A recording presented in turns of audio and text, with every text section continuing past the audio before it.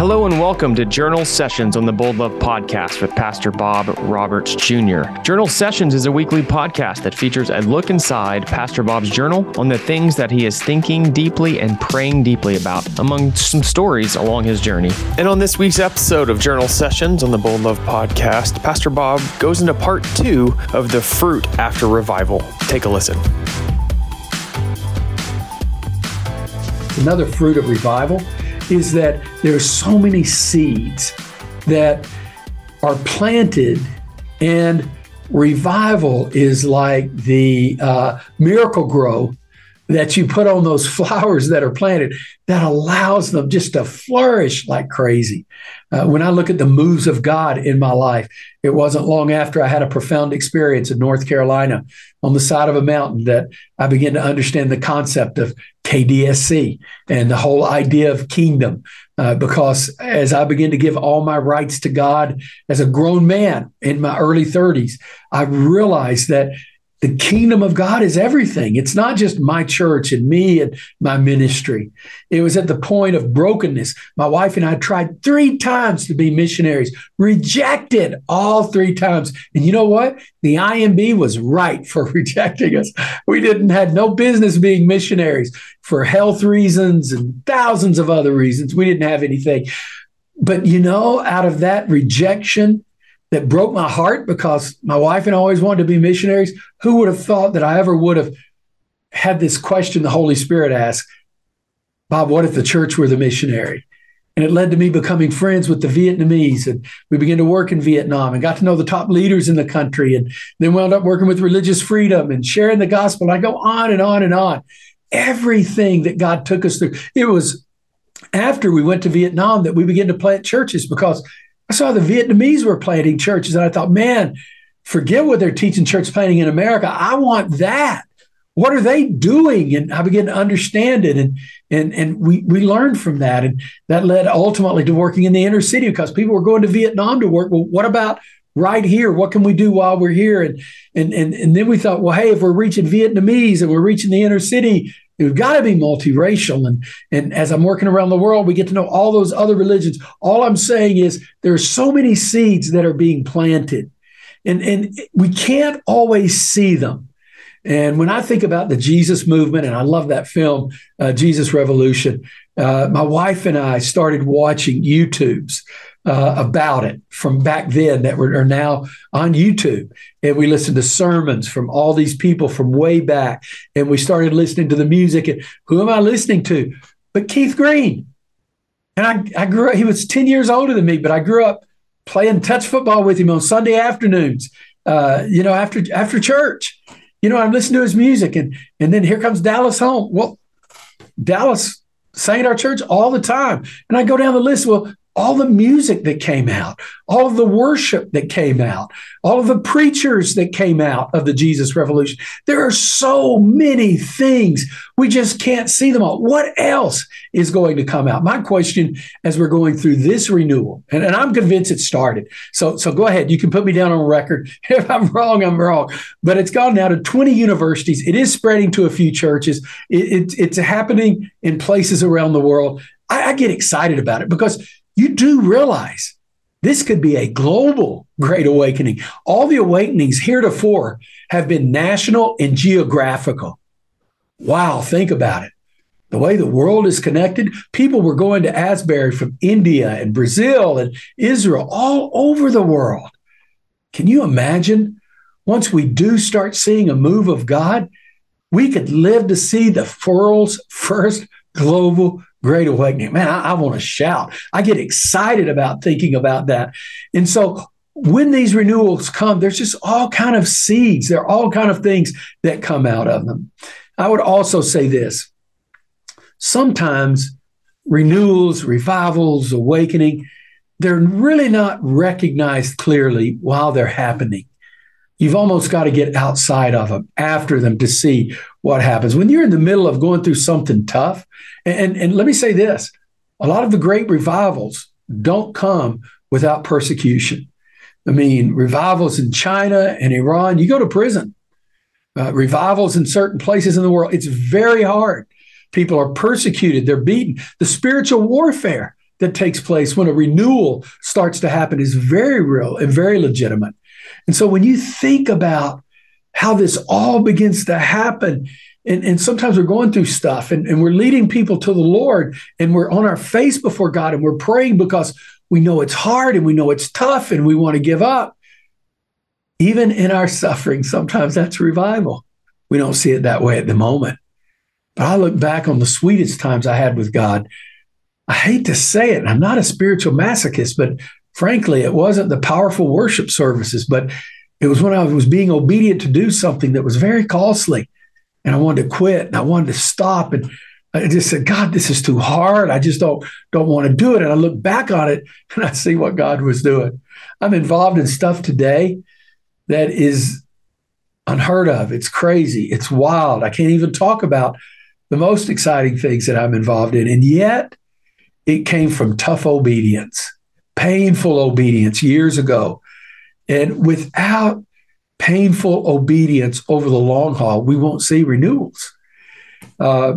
Here's the final thing I'm going to say, how we know that it's a legitimate renewal, awakening, revival. It leads to abiding. Leads to this abiding. There's a guy named Jim Wilder. There's many others. They're writing about the brain and this whole concept of attachment. And what does it mean to be attached to Jesus? And you can read it. I'm not going to get into all of it. And that's great. But I love the word that the Apostle John uses. It's in all over John 14, 15, 16 first, and 2 John. You see it again and again. It's the word abide. Abide. I was talking to a buddy of mine who was praying with all those young people during the renewal at Asbury. And I talked to him the day it started and talked to him this morning. And, the interesting thing, he told me what he said, Bob, we're exhausted. And if I were to ask him, I think I will, but if I were to ask him, what did God do in your life? Listen to him talk. It wasn't what God was doing in his life. God did things in his life, but he was so busy ministering to other people. It wasn't about his life. It was about hundreds of people that he was praying with. I don't know that he had ecstatic spiritual experiences like some did, those profound moments of deep spirituality. Don't know that he had those, but he was excited. And God was alive in his life. What was his excitement? That other people were coming close to God, that they were getting right with God, and that people as a community were coming alive. And see, that demands spiritual maturity. I submit to you, had there not been some of the spiritually mature people at Asbury that were shepherding and guarding that whole movement, it would not have happened the way that it did. And they stayed behind the scenes and they worked with the students, but they gave oversight to it. They gave direction to it. They let the students stay front and center, but they were right there counseling, encouraging, walking them through everything, protecting them from preachers and singers and musicians who were coming from across America because they wanted to speak into it and so forth.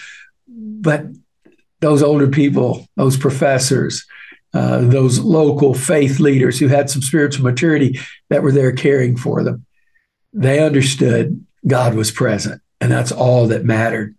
And nobody needed to get in the way of God, not even a preacher or a musician.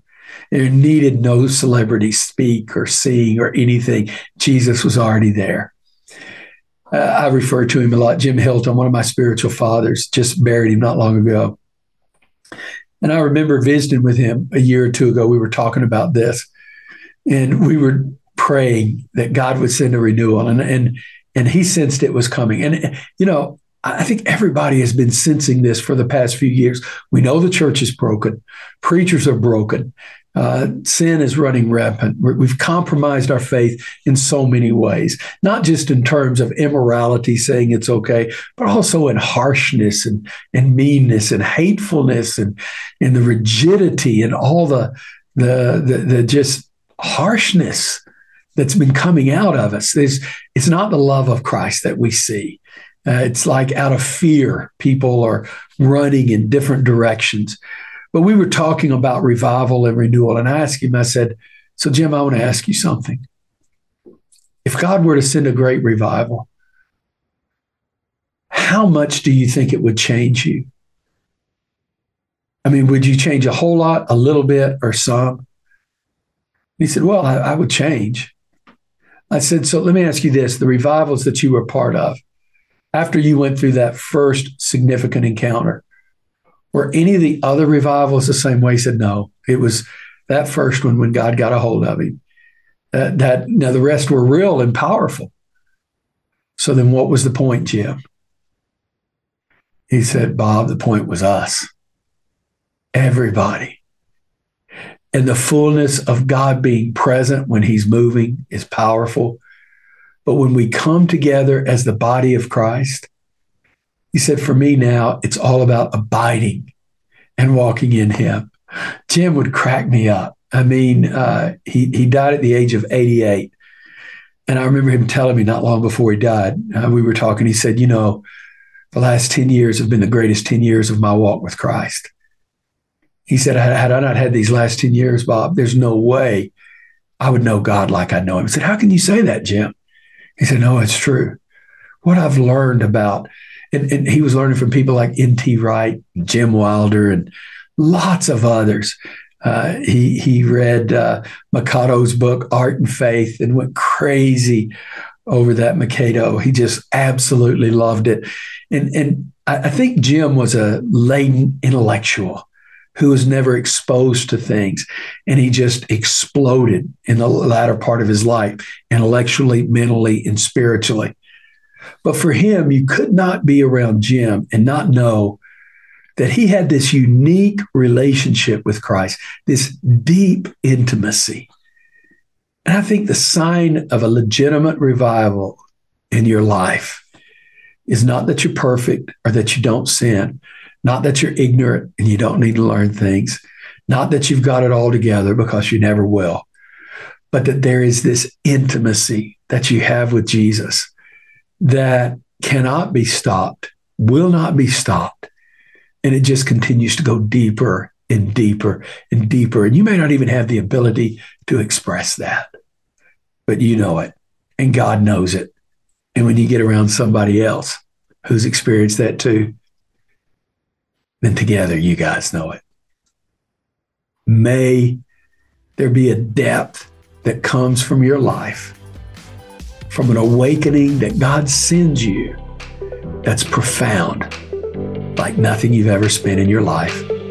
But may it not stop there. May it just grow deeper and deeper and deeper. Thank you so much for joining us for Journal Sessions with Pastor Bob Roberts Jr. on the Bold Love Podcast. If you were impacted by this conversation, we would like to ask a favor. First, if you found this episode impactful, please share it on social media and recommend it to a friend. Second, like most podcasts, we are able to make these impactful conversations happen with support from partnering organizations and individuals like you. If you felt led to support these type of conversations, you can do so now and give at support.boldlovepodcast.com. Whether it's a single gift or a monthly donation, we are so thankful for you. For more information on this podcast, show notes, and any other references, you can go to boldlovepodcast.com to get all the information there. We appreciate you joining us. And remember, on the Bold Love Podcast, we encourage you to live out your faith boldly, learn how to better love your neighbor, and learn how to relate to others despite your differences without compromising your faith. See you next time.